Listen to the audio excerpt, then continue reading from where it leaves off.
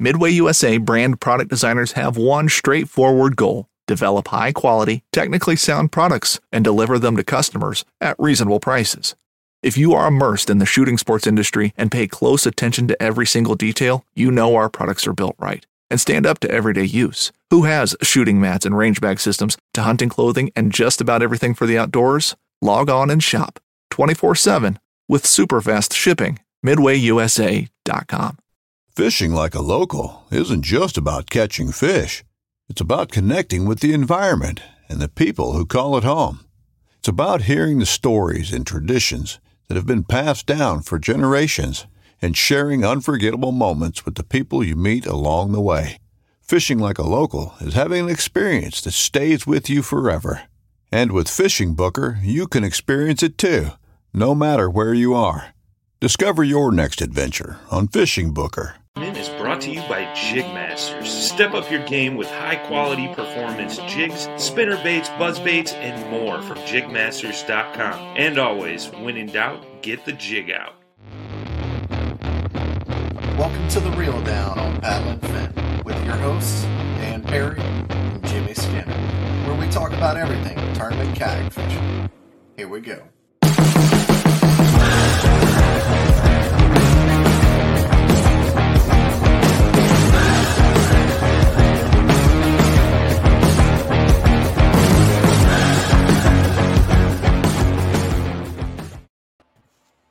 Hey everybody, welcome back to The Reel Down on Paddle and Fin. We're back live. It's been we took the winter off and now we're back doing the live thing at 8:30 Central, our regular time, right after the KBN guys, they do their thing and then we do ours. How you doing, Jimmy? Pretty good, man. What's up with you? Man, just living the dream, ready. I went down to Seminole this weekend, ready to go back here Wednesday morning, go and wake up at the crack and head on down there and just ready to get going, ready for that first big tournament of the year, I'm ready to put a hurting on them, ready to get some revenge on them fish. It was tough last year and maybe, we can talk it out tonight and try to figure out what I did wrong. I don't know, probably not, but maybe I can get some secrets out of these guys. They got second and fourth, so I'm hoping maybe I can get a secret. Probably not, but I'm gonna try. So I say you're asking a lot considering they're both, signed up for the event too. So yeah, but you know, I'm pretty good at getting stuff out of guys. They don't realize they're giving up information. So it's not going to happen, but I'm going to keep my hopes up. Oh yeah. Well, for anybody coming down for that tournament that's traveling, if you're coming through Georgia, make sure to stop by the dugout. They've still got the Paddle and Fin deal going on right now with the regular purchase price of a St. Croix Legend Extreme rod, get you the free Shimano SLX XT. I'm sure by now this deal's been going on for a while, so the availability of certain styles and ratios is probably running out. So stop by, let them know that you heard from Dan and I on here on The Reel Down, and get that while you can. And again, if you can't make it down there, give them a call, mention us, and they'll hook you up. Yep. The dugout, if you haven't been there, no matter what you need, if that last minute stuff, especially if you have a Hobie, they have a lot of Hobies in stock. So if you got a janky kayak and you're like, man, I've been wanting to upgrade, you can upgrade on the way down too. So, I mean, if you got money like that, you got the taxes back already, you can stop by a dugout and Jamie will rig you up on the way down. You'll be ready to go for the Hobie and a new Hobie. So, and that's the thing. We got news. Hobie, all kind of stuff, like it's a winter. Nothing happened all winter. Boom. First show live. Hobie got sold. Yeah, I mean, that's... Oh, wow. Apparently I missed this. Yeah. Hobie got sold to a private equity firm. I mean, that's the talk of the town and like the Hobie forums. I creep on the... I don't have a Hobie, but I creep on the Hobie forums. So that's apparently Hobie got sold to a private equity firm. That's the news on the streets. So I don't know who the private equity people. I don't even know what I have an MBA. I don't even know what a private equity firm is. It's just people that buy other firms. So other companies. So there you go. Well, guess we'll see what they do then. Or if they do anything. Maybe they just saw an opportunity to make some money. Yeah, that's right. Hobie's worldwide. But we got some people chiming in here. We got Jeremy Baker, and we got Frankie P. Oh, I see old Todd Patrick in there. Yeah, Todd too. Todd. What's up? It's nice having our first live show, having people back in it. But another big one was KBF had their big tournament, the multi-layers. There's layers of tournaments all happen all at one time. You got the KBF Kissimmee, day 1. Then you have KBF Kissimmee, day 2. And then you have Invitational. And now you have the 10. So it's a whole bunch of tournaments going on all at once. And good luck, because you can't figure out who won because it's chaos. It's fishing chaos. Nobody knew how to work that out. There's problems. So I think that's generally accepted. Like, you know, it's not Tourney X, but hey, they'll get better. We're going to root for them. I sure hope so, because I won't lie. I gave up. I was trying my best. And when I finally got like to where I needed to be, they had pulled the leaderboard down. And I was just like, someone will call me and tell me. So, and to my surprise, I still didn't know until like I knew about Russ, and that was about it until about an hour ago. So it's been kind of weird. I mean, I'm not going to talk smack about it because I wasn't in the event. I know as an outside, we get the results at tournaments at the end of every show. Every tournament over 30 people, we like shout them out on show. It's what we do on a Reel Down. It's our thing every single week. That's what we do because people like to hear their name. They won a tournament. They like to hear their name on a show. That's what we do. It was hard for us just going in that app and trying to figure it out. So just us casually doing it, that was difficult. That's it, you know. No, they'll get it worked out. Yeah, they'll get it worked out. Hopefully it'll be less chaos. That's it. What we got tonight, man? Yeah, that's right. So tonight we have 2 of the best anglers in the country. We're going to be talking about Hobie Lake Seminole. We have last year they got 2nd and 4th. Second place we have Josh Counts, and we have Jason Broach. He got 4th place. So thanks for being on show, guys. You're welcome. Thank you for having me. Yeah, absolutely. Of course, man. Yeah, so I'll go over how you did last year. We'll go ahead and get that out of the way. We didn't have you on last year. I don't know why. I think we didn't have a Hobie show. KBN did a show, and then we ended up not doing one. But day 1, Josh, you had the big bag of the tournament with 101.5. Jason, you had 74.25. Day 2, Josh, you had 77.25. And then Jason followed big day 2, 94 inches. And Josh ended up with 2nd with 178.75, 1 inch behind Jake Harshman, who ended up winning. And Jason in 4th with 168.25. I kind of looked at this like, man, that tournament was so brutal. Like 175 inches would have gotten you, or what was it? 150 would have gotten you 5th place. Wow. That to me, like, you know, a 75-inch day is like a good base. That's like the basic bag. That's kind of where you start looking to get your kickers. Yeah. That was 5th out of 125 people. Wow. Yeah, crazy. It was painful.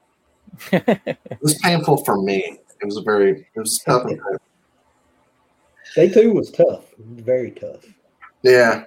Yeah. I mean, you know, I think everybody, because you caught that 101 inches, you had caught in that early in the event, right?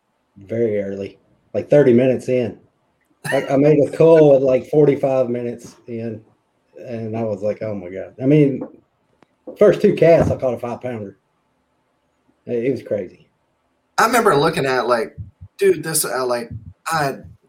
practice was so tough for me. I was on the struggle bus. I was trying to figure it out, and I thought I'd just look at it just for the fun of it. I was like, man, hopefully, I need other people to be in this difficultness with me too. And I look at it, and this a-hole's got 101 inches. Dude, I'm telling you, nothing kicks my confidence is like when you're rolling out there and like I'm just pulling up to my spot. Sometimes I'll do that and I'll go ahead and check Tourney X, which I don't do that anymore because of things like this. But first get to my spot, pull it up, and somebody's already slammed 100 inches. It's almost enough to send me back home. Like, well, I'm not even going to waste my time. It's hard to keep a positive attitude when you see something like that.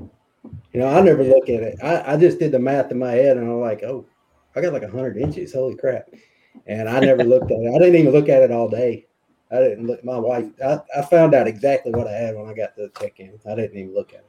You got 100 inches. You don't have to look. And I know why you were so good. Yeah, but I was expecting someone else to have 103 or 105. Well, I could tell you're so good because that map study back behind you. You got everything pinpointed out, man. No. Yeah, that's airspace. That didn't really do us much good. Well, I want to kind of, so y'all are both registered again. You both did well last year. Kind of talk about a little bit about the lake, how you prepared going in last year, and what you're going to do, if whether it's fish history or similar, or how you prepare for this trip. Either one of y'all can start. Just let us know. Oh, bump the table. If anybody has any questions, please ask the questions in the comments, and we'll be happy to ask these guys and get it in the conversation. Yeah, I'll let Josh go first. No, I want you to go first. I want to know what you're doing to practice this year. I mean, practicing last year, I had 3 days on the water before the tournament. And the first 2 days, I mean, I think I caught a fish each day. And then that last practice day I had that Friday, I looked up and found an area that I got bit deep, or at least deep for me, like 10 feet of water, and had a quick shallow bite, and it ended up turning out to be something that worked. I mean, it wasn't productive at all. It was still a struggle. I think 5 keepers the first day and maybe 6 or 7 the second day. So, I mean, when you get those bites, when you had the bites last year, you had to capitalize on them. At least I did. And so far, I spent 3 days this year pre-fishing for it. And yeah, it's 3 weeks ago. It was a struggle again. I think 4 fish throughout, spending the whole day on the lake, and up there this Sunday, and it was tough again. So I think it's gonna be pretty similar to last year. Yeah, the fish are probably deep, at least the density wise, but I think it'll still be one shallow. When you throw anything moving, you're not going to get a lot of bites. When you get them, you need to capitalize on it. So preparing for it, it's all about map study for me at this point, just trying to find something that's going to suit me, throwing a chatterbait, dragging a worm somewhere, and things like that.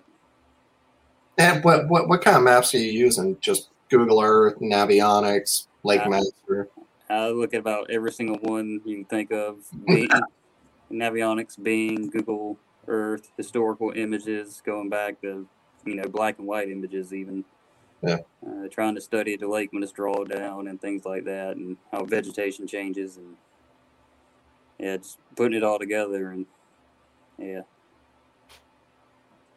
It's the hard part, man. You got a PhD. Like, I don't think anybody is getting more technical than you are on this, right?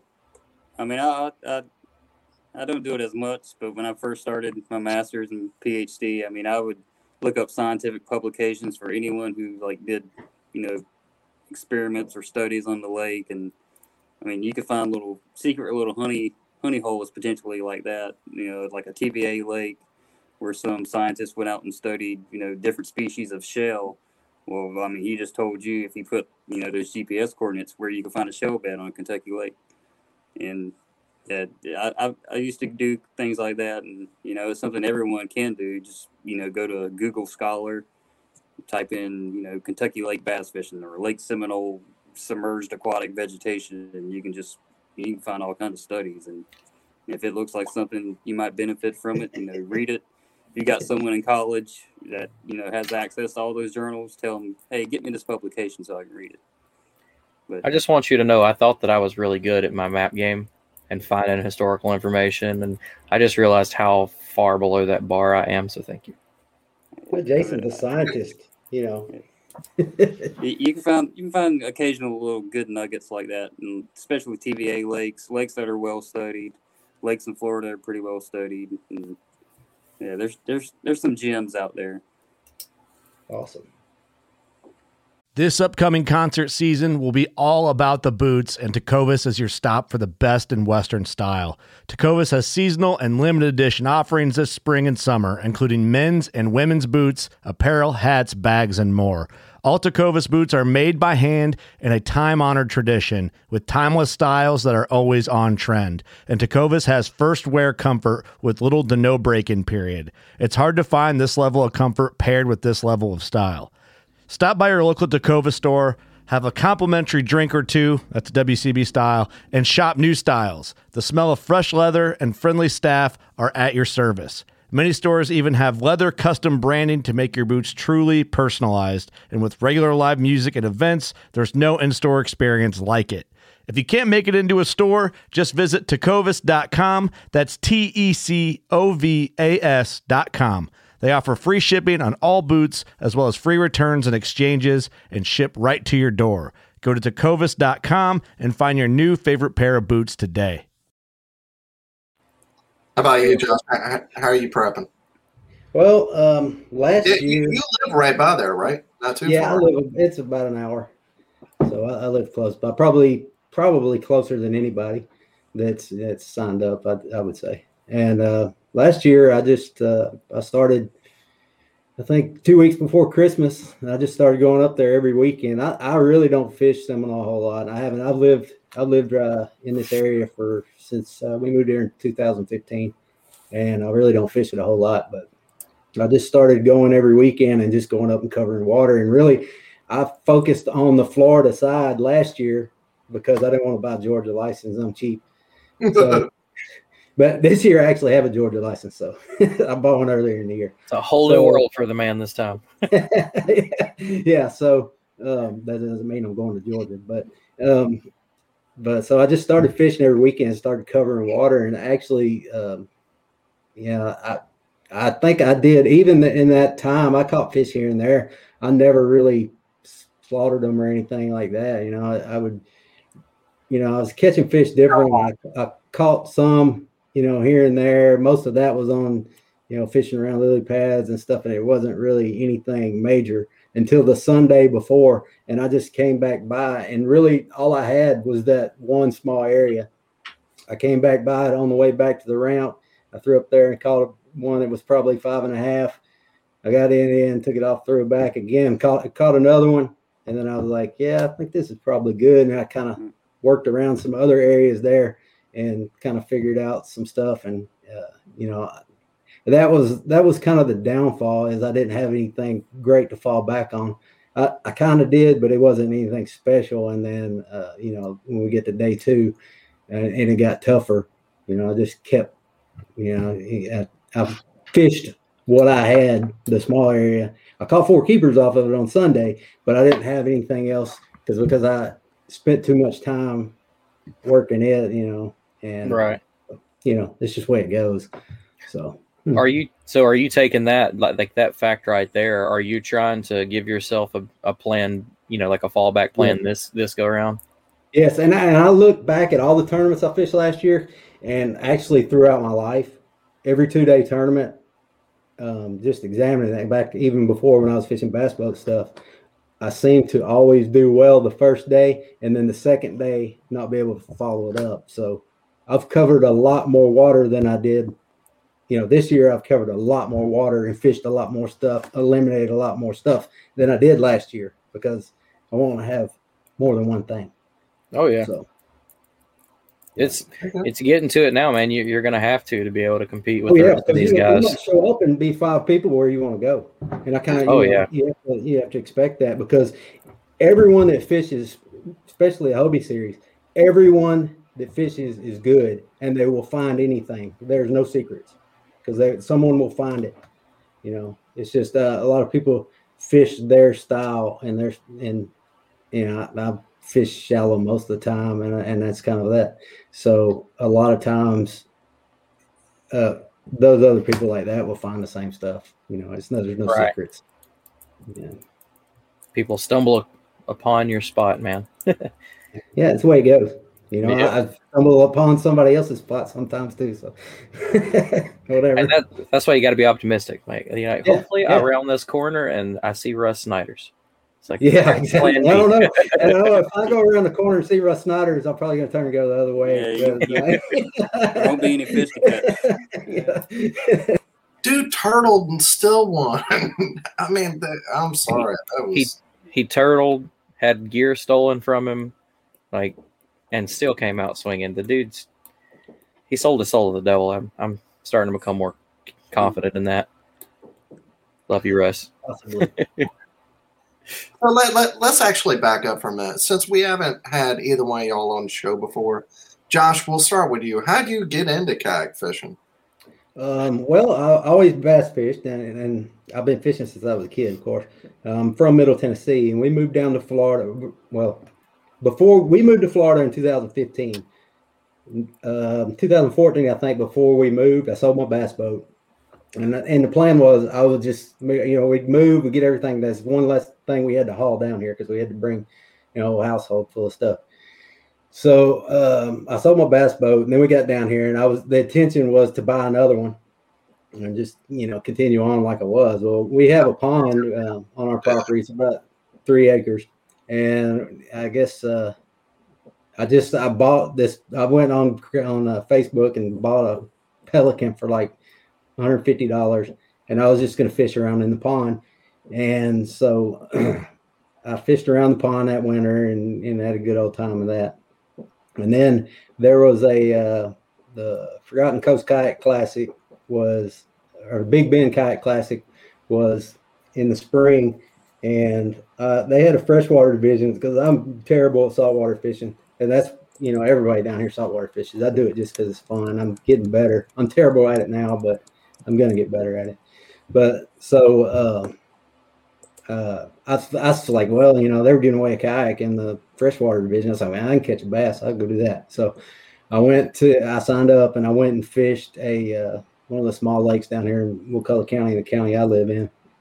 And I caught one that was about 6 pounds, and it was like, it was really, it was a big fish tournament.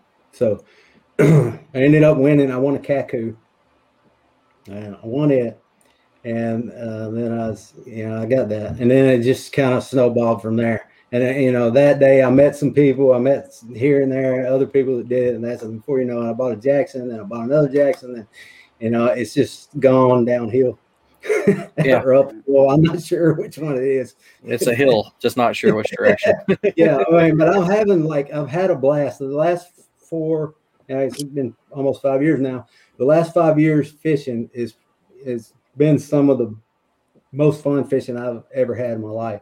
When I came down here, I didn't have any friends in the area. All my friends back home, of course, we bass fish together and stuff. Like we fish together all the time. Stuff. And I came down here, and that was a way that I could fish and by myself. So really, my kids were just small to fish then and like that, and I was just fishing. And once I got into it, I was like, man, this is a blast. I don't really want another bass boat. What kind of boat are you in now? Hobie Outback. Same as Jason. Jason, actually, before I bought my Outback, I bought it after the tournament last year. I sent Jason some messages because he fishes out of an Outback, and and I was trying to decide between that and a Pro Angler, and some of his recommendations were really helpful. We'll turn that right over to you, Jason. So then, how did you get into it? Yeah, it's like the fishing thing. It started, 5 years old or something like that. But I think it was 2007 when I graduated college. I'd grown up watching all the fishing shows back around that time period. There was all these Hank Parker commercials with, Hobie Mirage Outback. I'm like, man, I really want one of those. And came home from graduation, and my mom had one under the garage for me. So it was a 2007 Hobie Outback, and after that, I went to Auburn, took it there, fished around all the ponds, fished the Chattahoochee when I was over there, and that was some of the best times I ever had floating down it and the Outback. But tournament fishing out of the kayak started 2010, doing some of the online 3-2-1 fish tournaments, and then IFA Kayak Tour was around then, and I did some of those 2010, and actually won one of the tournaments that year, and that just kind of lit the fire. And ever since then, I've been doing all the different kayak tournaments. 2014 is really like, I think when I got into more doing it freshwater. There was a KBF tournament on Santee, which is in South Carolina, and it's really my home water. Although I'm not really great at fishing it, but there's some giants in there, and that was the first freshwater tournament. And ever since then, it's been KBF, IBA, the Hobie Bass Open now, and the Bass Nation Kayak Series. I like the direction it's gone and all the opportunities we have now, and I've been ever since 2007 and doing it all out of the same kayak, a Hobie Outback, and to me, it's one of the best boats to be in. Kind of if it ain't broke, don't fix it, man. It's been working for you that long. Yeah, I was a little skeptical when they made those modifications a couple of years ago to it, but they just made it 1,000 times better. So it's the boat. That's awesome. Yeah, very cool. I don't think I've ever heard anybody say they've been in the same boat for that long. That's very cool. Even it not being freshwater, I don't think I've heard anybody talk about tournament fishing for my kayak at all that far back. So you're about as OG as it gets for tournament fishing in a boat. Yeah, that's stuck with it. That's impressive. It's addicting. It costs some money now, but yeah.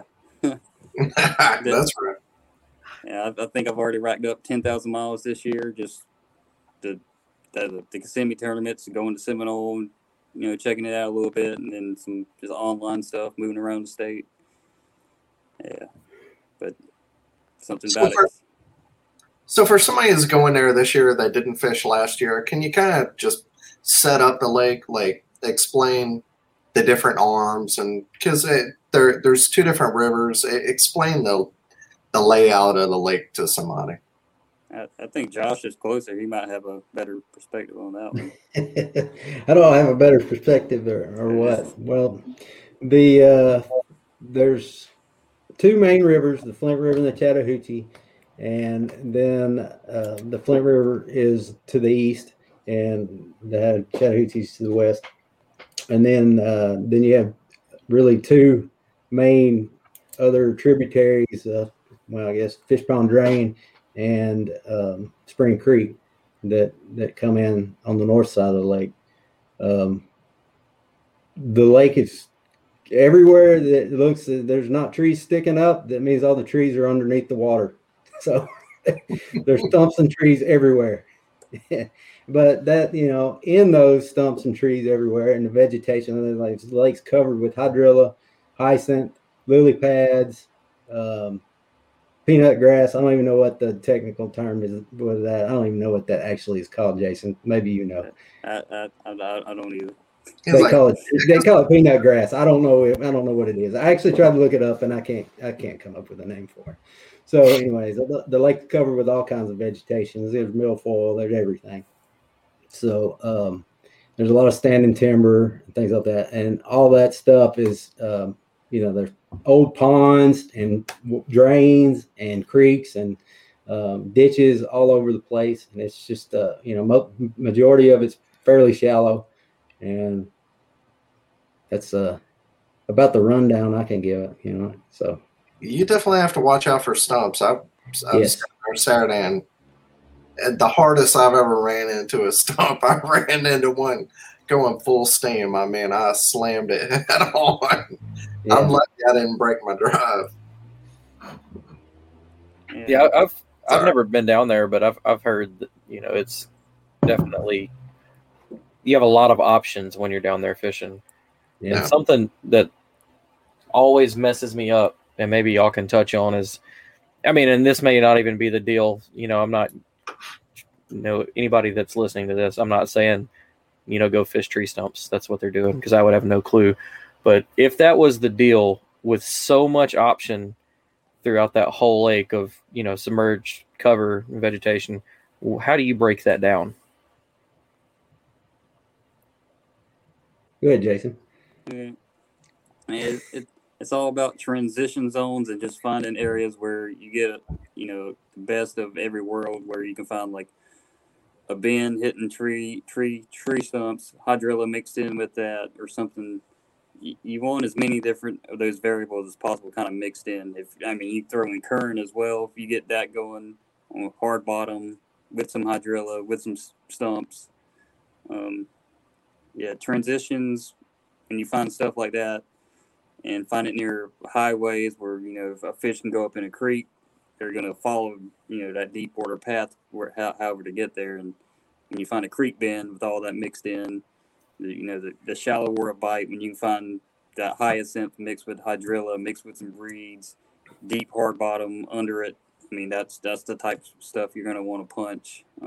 It's all about finding that diversity of habitat. And you can pick your poison on a lake. You can drop shot 20, 30 feet of water around those trees. You can go punch. You can go throw a chatterbait along a grass edge. But for me, it's about finding that diversity of habitat and just transition zones. Yeah.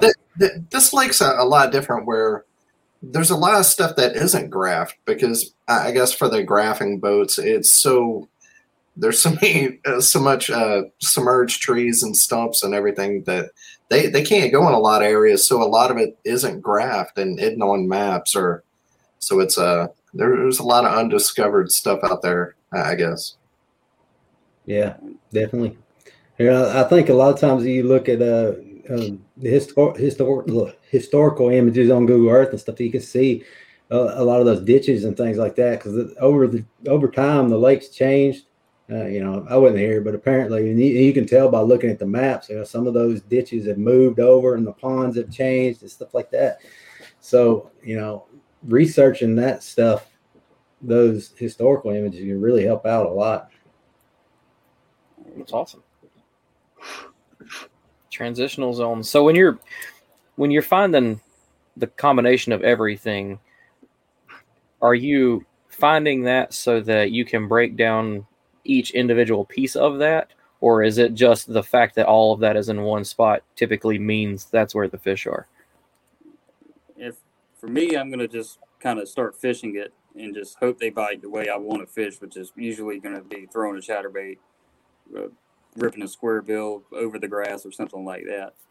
But if that's not working, then I know, well, let me try flipping for a bit and see if that works, or let me try jerk bait, something a little bit slower, something just to spin and let sit for a bit.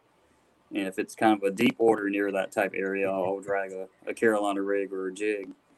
But usually when I find areas like that, my go-to starting thing, no matter what type of scenario, it's usually throw a chatterbait. Hopefully they hit that. Throw a crankbait. Oh, they didn't hit that. So then doing the slow stuff and being time to drag a worm. Yeah. And they'll hit the worm, they'll hit the lizard on that lake. And I don't like to do it, but if I have to, I mean, last year it got a 22 3/4, I think it was, and I had another big fish after that one. So I might, try to be a little bit more patient this year and do that a little bit more, but I'll definitely be slinging the chatterbait. Oh yeah, always got to start with chatterbait, man. Yeah. I mean, those baits like that, it helps you, cover water.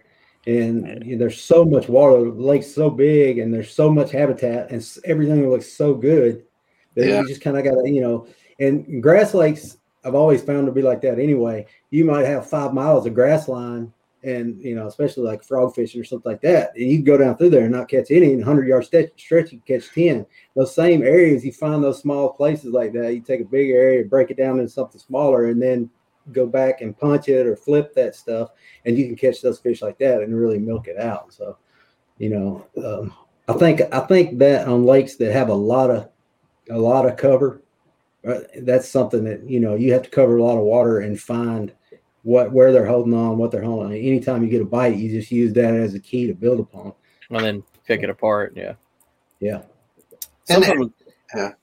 Something I'm super guilty of. When you get to a place like Lake Guntersville, it's one of my favorite places to fish, but literally you could throw a dart at a map of Lake Guntersville. If you pull up on that spot, it's going to look good. That's how it is.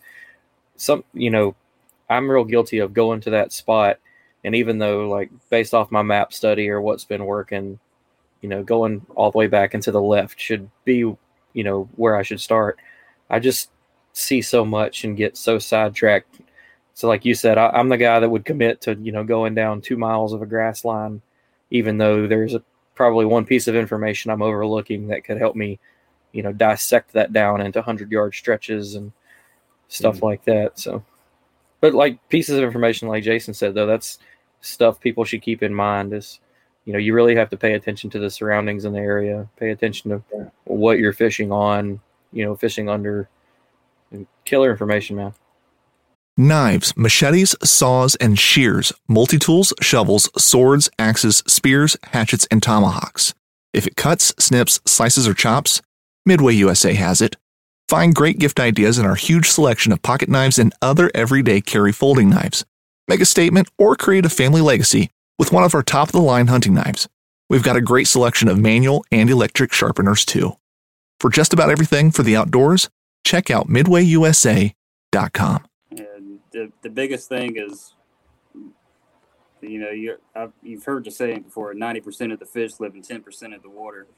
In reality, it's like 99% of the fish live in 1% of the water or less. So, like Josh said, you find the area, you kind of concentrate on it. There's a reason those fish are there.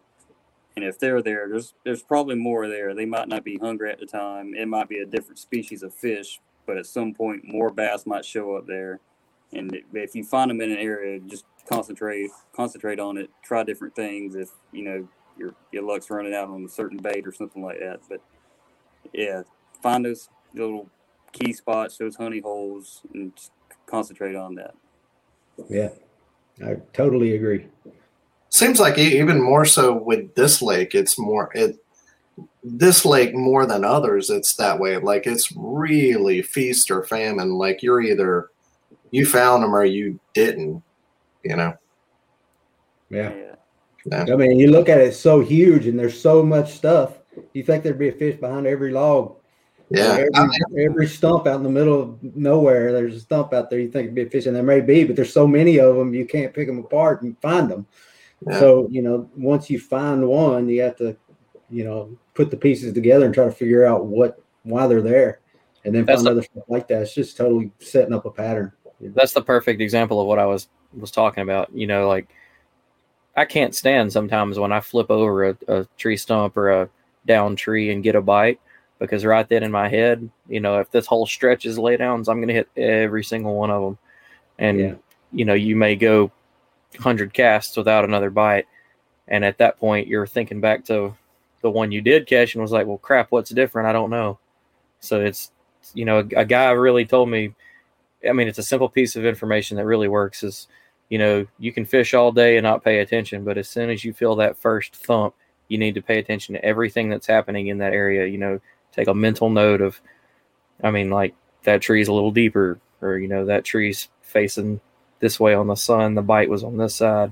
It's little pieces of information like that you can hold on to. It'll go a long way. And on a lake, like I haven't fished Seminole before, but, listening to y'all talk about it, and Dan has told me about it a few times, that's a lake where you have to pay attention, feast or famine, just like you said. I think one thing looking at the forecast, how we, there's going to be rain, and you have to wait. Rain is rain.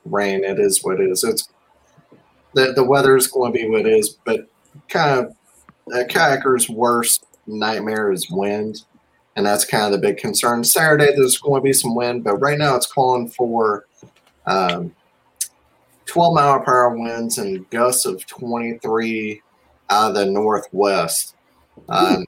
It did say 38. Like that's what it said yesterday. So that might have just been right. 38's crazy. You'll find me tied to somebody's boat dock. I think sometimes on those long range forecasts, depending on what you're looking on, they just kind of, it's kind of like their default 18 to 43 miles an hour if you get far out there. So when it comes down to it, it's going to be windy because it's been windy down here. Yeah. Lately, we've had 2 weeks of wind down here. So yesterday, it was windy as hell yesterday.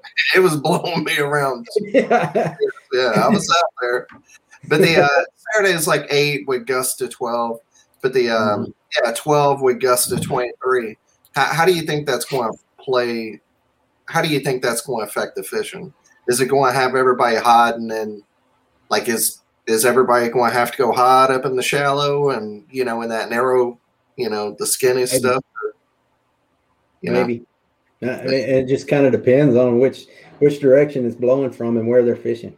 Because some of it's still somewhat protected, but it's a flat area, so the whole area is pretty flat. So there's not a whole lot of protection, but some of that stuff will be somewhat protected. It's been changing some too, to where like a few days before Sunday, it was saying one direction. Then it kind of changed a little, so it's not like in practice you can prepare for it. Yeah. But you kind of still have to fish everywhere because it could change a little bit, and then you didn't practice somewhere. Like let's say you want to fish the mouth of Spring Creek. You think that's going to be the deal. The wind's saying it's going to come out of the northwest, so you could fish up against the bank, a little bit further out deep. The mouth of Spring Creek, you can fish deep there. And then the wind kind of swaps a little bit out of the north, and then you can't. So, yeah, it's one of those dilemmas that you're always going to have kayak fishing, especially in the spring. And that's just the way it is. The way I prepared for this, and I did the same thing last year. I found some stuff that was more open water, and then I tried to find stuff that was somewhat protected in case it happens, because it's springtime and it's going to be windy. So, oh yeah, and I don't know how big the temperature swings have been down there, but I know as far as like our state, Alabama, we've been having some ridiculous temperature swings the last week. We had, like, I'm up North Alabama. We had I think it was 70 or 68 yesterday, and then we got snow flurries that night. And then it's been cold all day today and trying to snow all day. Now, I know it's not that extreme, right? It's not that extreme of a swap probably down there, but I've been trying to fish, and I know it's just a funk right now, because you're going like pre and post frontal, and then it's just no stability across the board. And I know there's a lot of that going on in just the general area down here. Do you think that's going to affect the fishing down there and make it even more tough than you plan on? I don't think so. I think it's going to be the same. I mean, you look at the forecast for this week, it's the same that we had for the past 3 weeks. It hasn't changed a whole lot. It's actually warmer at night than it has been. So I don't think it's going to be, I don't think it's going to make much difference. If it was going to get up to 80 degrees and then drop down to, 25 that night, but it's not going to do that. It's going to be in the 60s all week, looks like. And today was probably the coldest day. And, it's pretty much what we've had, more of the same. The redbud trees are starting to bloom down here. It's spring here now. That's awesome. Josh is knocking their heads in no matter what. Do what? You're knocking their heads in no matter what. Yeah, well, we'll see. I mean, the lake, anybody has the potential. The lake is potential to put out 125 inches. You pull at the right spot and you hit them at the right time. I have the ability to do it. Jason has the ability to do it. You do too. So, he's just going to go fishing. Yeah, I mean, you know how to fish. Clark caught like a 23 and a half the other day. Anybody can do it. Yeah, it's just fishing. Oh yeah, it's not like none of us, have ever been fishing before. Everybody that's doing this, and no one's showing up with a cane pole. So. Man, I would love for somebody to beat everybody's butt with a cane pole, though. That would. Hey, I mean, I was thinking the other day of I was doing something. I was like, what would happen if I broke my arm and I couldn't fish Seminole? And then I thought I would just tie a buzz bait on the end of a cane pole and go up there and fish that. Yep. The fish I ever caught in my life was on the biggest bass I ever caught in my life was on a cane pole, a 10.5. Jesus. That's for a cane pole. It was so big and so old. We were crappie fishing. It just came in. It was like, take me. I'm old enough. I have been chosen. It was like it had seen God. It was ready. It's like talking about that. I just wanted to throw this out there. I saw. I think it's Emily Jackson, Eric Jackson's daughter. She cashed a check at Kissimmee in a recreational Jackson boat with just 2 rods and minimal gear. And, I like all the gear and all the bad boats and all that cool stuff, but it's really cool to hear somebody like just go out there and just, do so good with just so little. Just, I feel like hearing about that helps new people coming in not get discouraged from fishing in the big tournaments or anything like that. That's pretty cool. Yeah. There's a place in fishing for everyone. That's right. Old jigger poling. Yeah. I love that. Is That's that something you don't see? Do what? Can you jigger pole, like go down the bank and What I was taught and how we did it, it's hand carved baits with trebles. Oh. I don't see why it wouldn't be. We weren't using live bait or anything. Brandon Watson, he's on the dugout team. He's got some really cool videos of doing it with, I think, a bull shad. Yeah. And just tearing them up shallow. So it's definitely a method that works. I'd love to see some more people do that.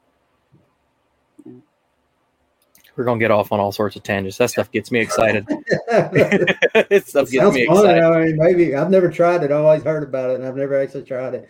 You feel stupid when you're doing doing it across from the house one day this spring and give it a shot, and we'll see. So. You feel stupid the first time you do it. You're sitting there tapping it in the water, like if you're trying to call up a shark or something. Then the first time you get a little bit of life, you go to running that bad boy back and forth. It works, though. There you go. Joey Randall got 6 on the Norman BOS with 1 rod and a Sun 128. See, that's what I'm talking about. Yeah. You ain't got to spend all the big money. You just got to show up. A lot of days, I sold the paddle jacks and I'm in the Hobie now. A lot of days I kind of miss that. I wish I hadn't sold it. I just kept it for certain things. But then, like yesterday, the wind was blowing 30 miles an hour, and I was like, yeah, screw that. Yeah.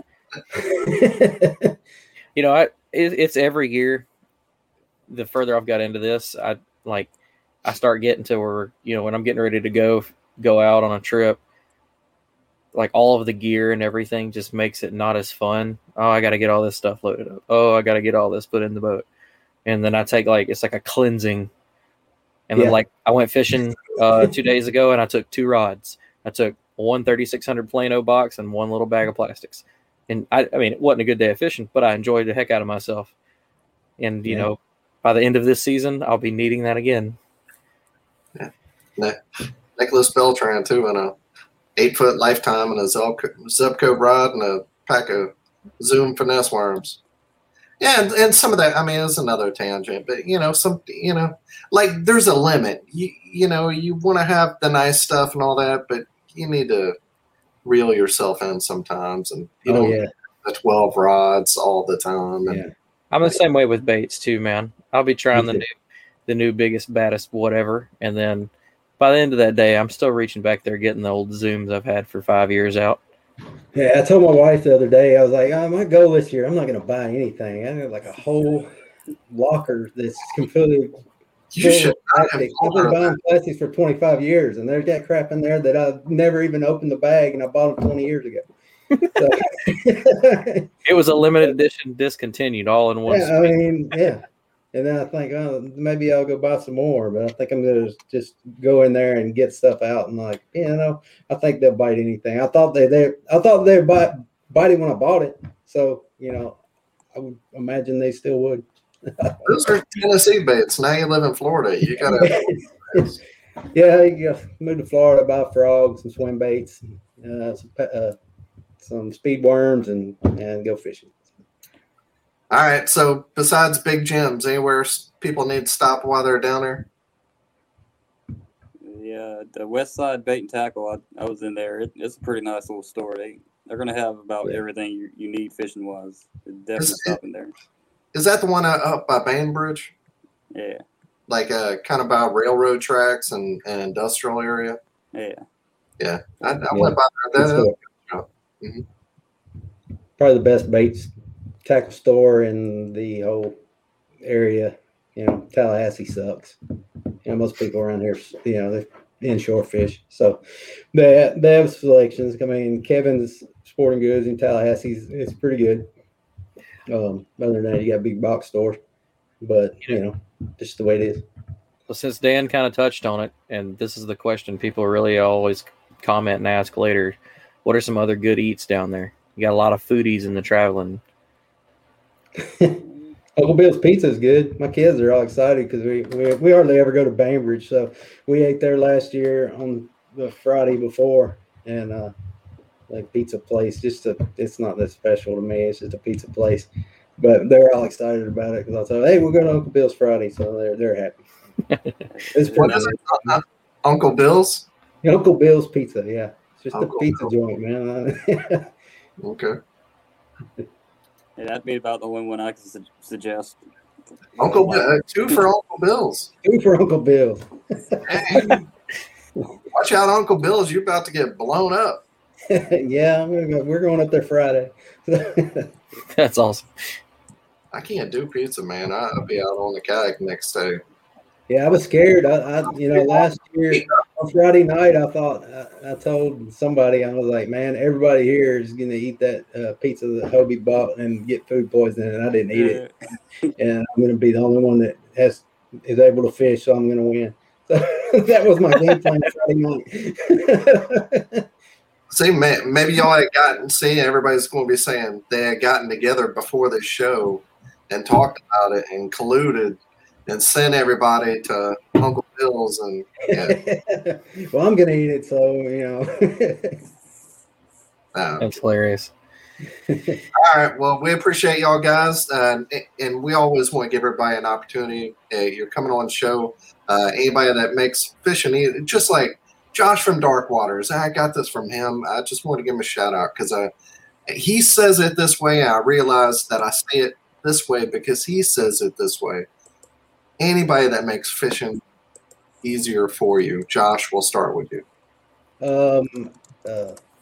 Boondocks is one of the only deals that I have, and they're pretty good for me. But Dugout, they were really good to me, and Dugout really caters to. I'm not on their team or anything like that, but they really cater to the bass fishing scene, especially in the kayak world. But they've done a lot of people right, and they did me right. That's where I bought my Hobie.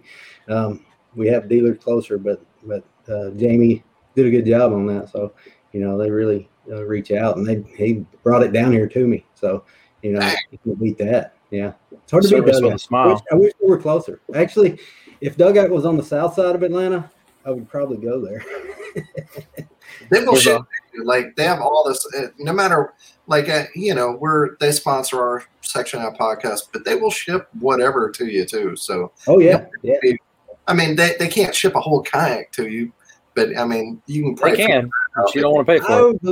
I would be surprised if you're anywhere in the southeast, you couldn't get somebody to bring a kayak to you from Dugout. Yeah. Oh yeah. Oh yeah. I mean, like all the pars, whatever it is, they can ship all that, rods, all that stuff. They'll ship it to you. Yeah. Jason, how about you? I know, man, you are sponsored up, dude. You got a whole bunch of people you're working with.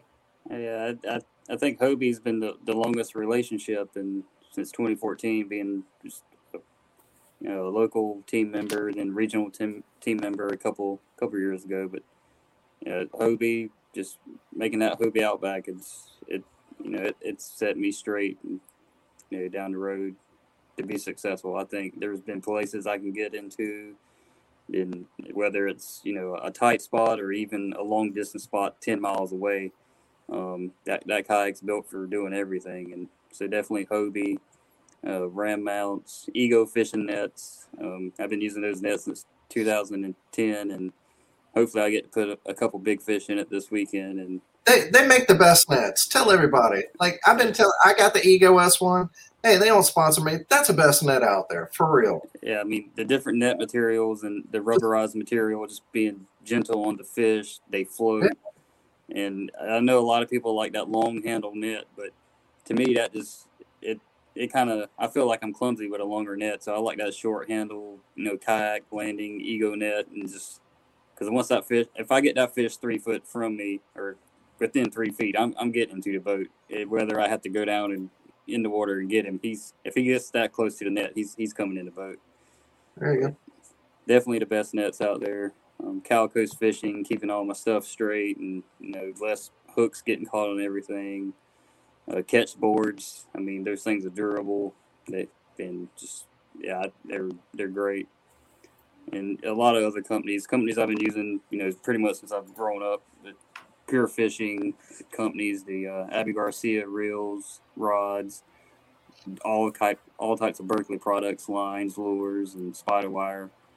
It's been around a while, and I mean, I trust that stuff. Whether it's 65-pound test and that thick hyacinth I'm gonna be putting it in this weekend, or that light 15-pound braid and 10-pound leader, I'll be I'll be using this weekend. But yeah, there's more companies, and they all have their way of making me more successful. But those are some of the bigger ones, for sure. Cool. Well, we sure do appreciate y'all, and we could do a whole show on his sponsors. Yeah. when I looked at his list, I was like, Jesus Christ. After that hoodie too, I saw Nicholas Beltran. He was commenting on your sweater there. Yeah, I want to get one of them Reapers too. Yeah, this is pretty awesome, and I just got the Hydronaut bibs, and yeah, those things are comfortable, especially on the shoulders. So AFCO makes a lot of cool stuff, and yeah. Cool. Well, you know what? I hope y'all get first and second. I'd be happy to take third to y'all. Y'all are great guys, and appreciate y'all being on. Good luck. Be safe out there, and I'll see you out there on the water. Thank you. So appreciate you having me on. Yeah, sounds good. Be safe, guys. Later. There you go. All right. So we have some tournaments to talk about. Let me bring them up. My computer got mad at me here for a second. Just wanting to do an update, but I told it no. I feel you, man. Mine does it all the time in the middle of a podcast. It's time for an update. Yeah, you can't stop it. All right. So, we have all the whole KBF. All the KBF tournaments. So all the tournaments. All the tournaments. First, we have the KBF Kissimmee Day 1, 145 anglers. John, I'm gonna say his name wrong. I'm sorry, John. Ferreria. Ferreria, 93 inches. Dennis Campbell, he had second with 92.5, and Matt Kiefer with 92 inches. And listen to his name. Listen to Matt Kiefer. All right, pay attention to his name whenever I go through all this. And then, KBF Kissimmee Trail Day 2, 131 anglers. So a few people said, hey, I'm not going to fish that Day 2.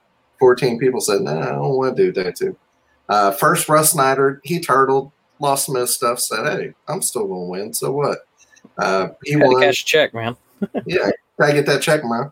So 94.25. Matt Kiefer. Third, Day 1. Second, Day 2. 92 inches. Derek Brundle won third with 91.25. And then the Invitational, 97 anglers. Joshua Sharp with 184.75. 2 days.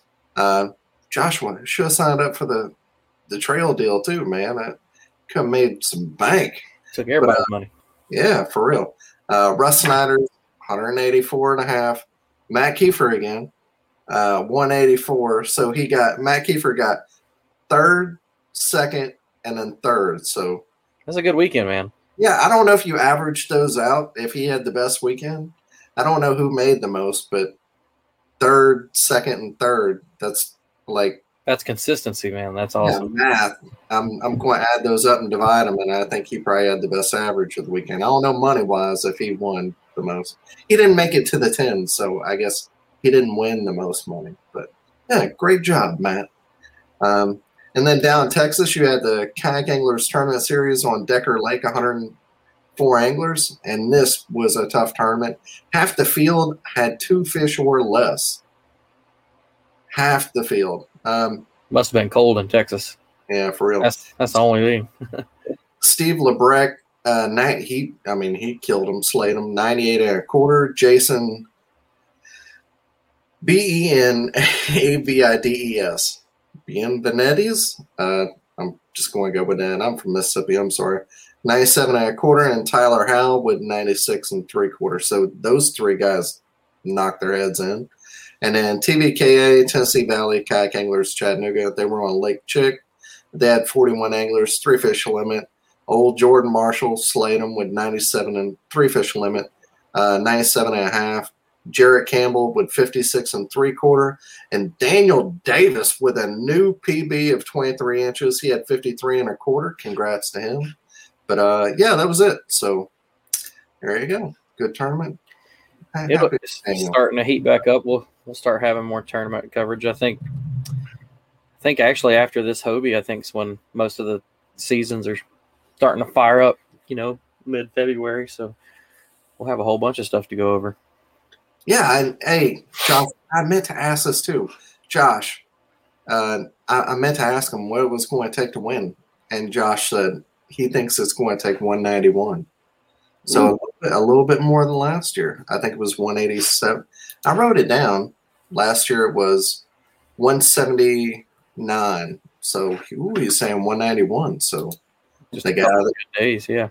Yeah, so almost 10 inches more. There we go. So cool. Another good show. We're back live.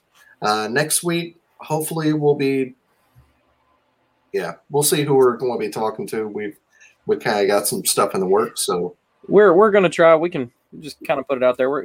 The reason we didn't cover the KBF winners is the 10's going on during the week this week, and we didn't want to bother anybody that, one of the guys that, like the guy that won the 10, we didn't want to, bother them. They're all enjoying themselves at the 10 house. So we'll get those guys on, get the winners of the trail day 1 and 2. It may be a week or two late, but we'll get them on and let them talk about it. Cause I know I want to hear all about that tournament. Cause like usual, I was supposed to go down there. Life gets in the way. I couldn't make it. So I'd like to hear the stories on how good the fishing was. Yep. So we did Hobie a week early. Yeah, you don't want to bother somebody who's in the 10 house. They're getting ready to fish for 10 grand, and they're having fun in a mansion, hanging out with a bunch of guys, and they're getting ready to fish for 10 grand. You don't want to mess with somebody. So, yep, good show, but happy to be back.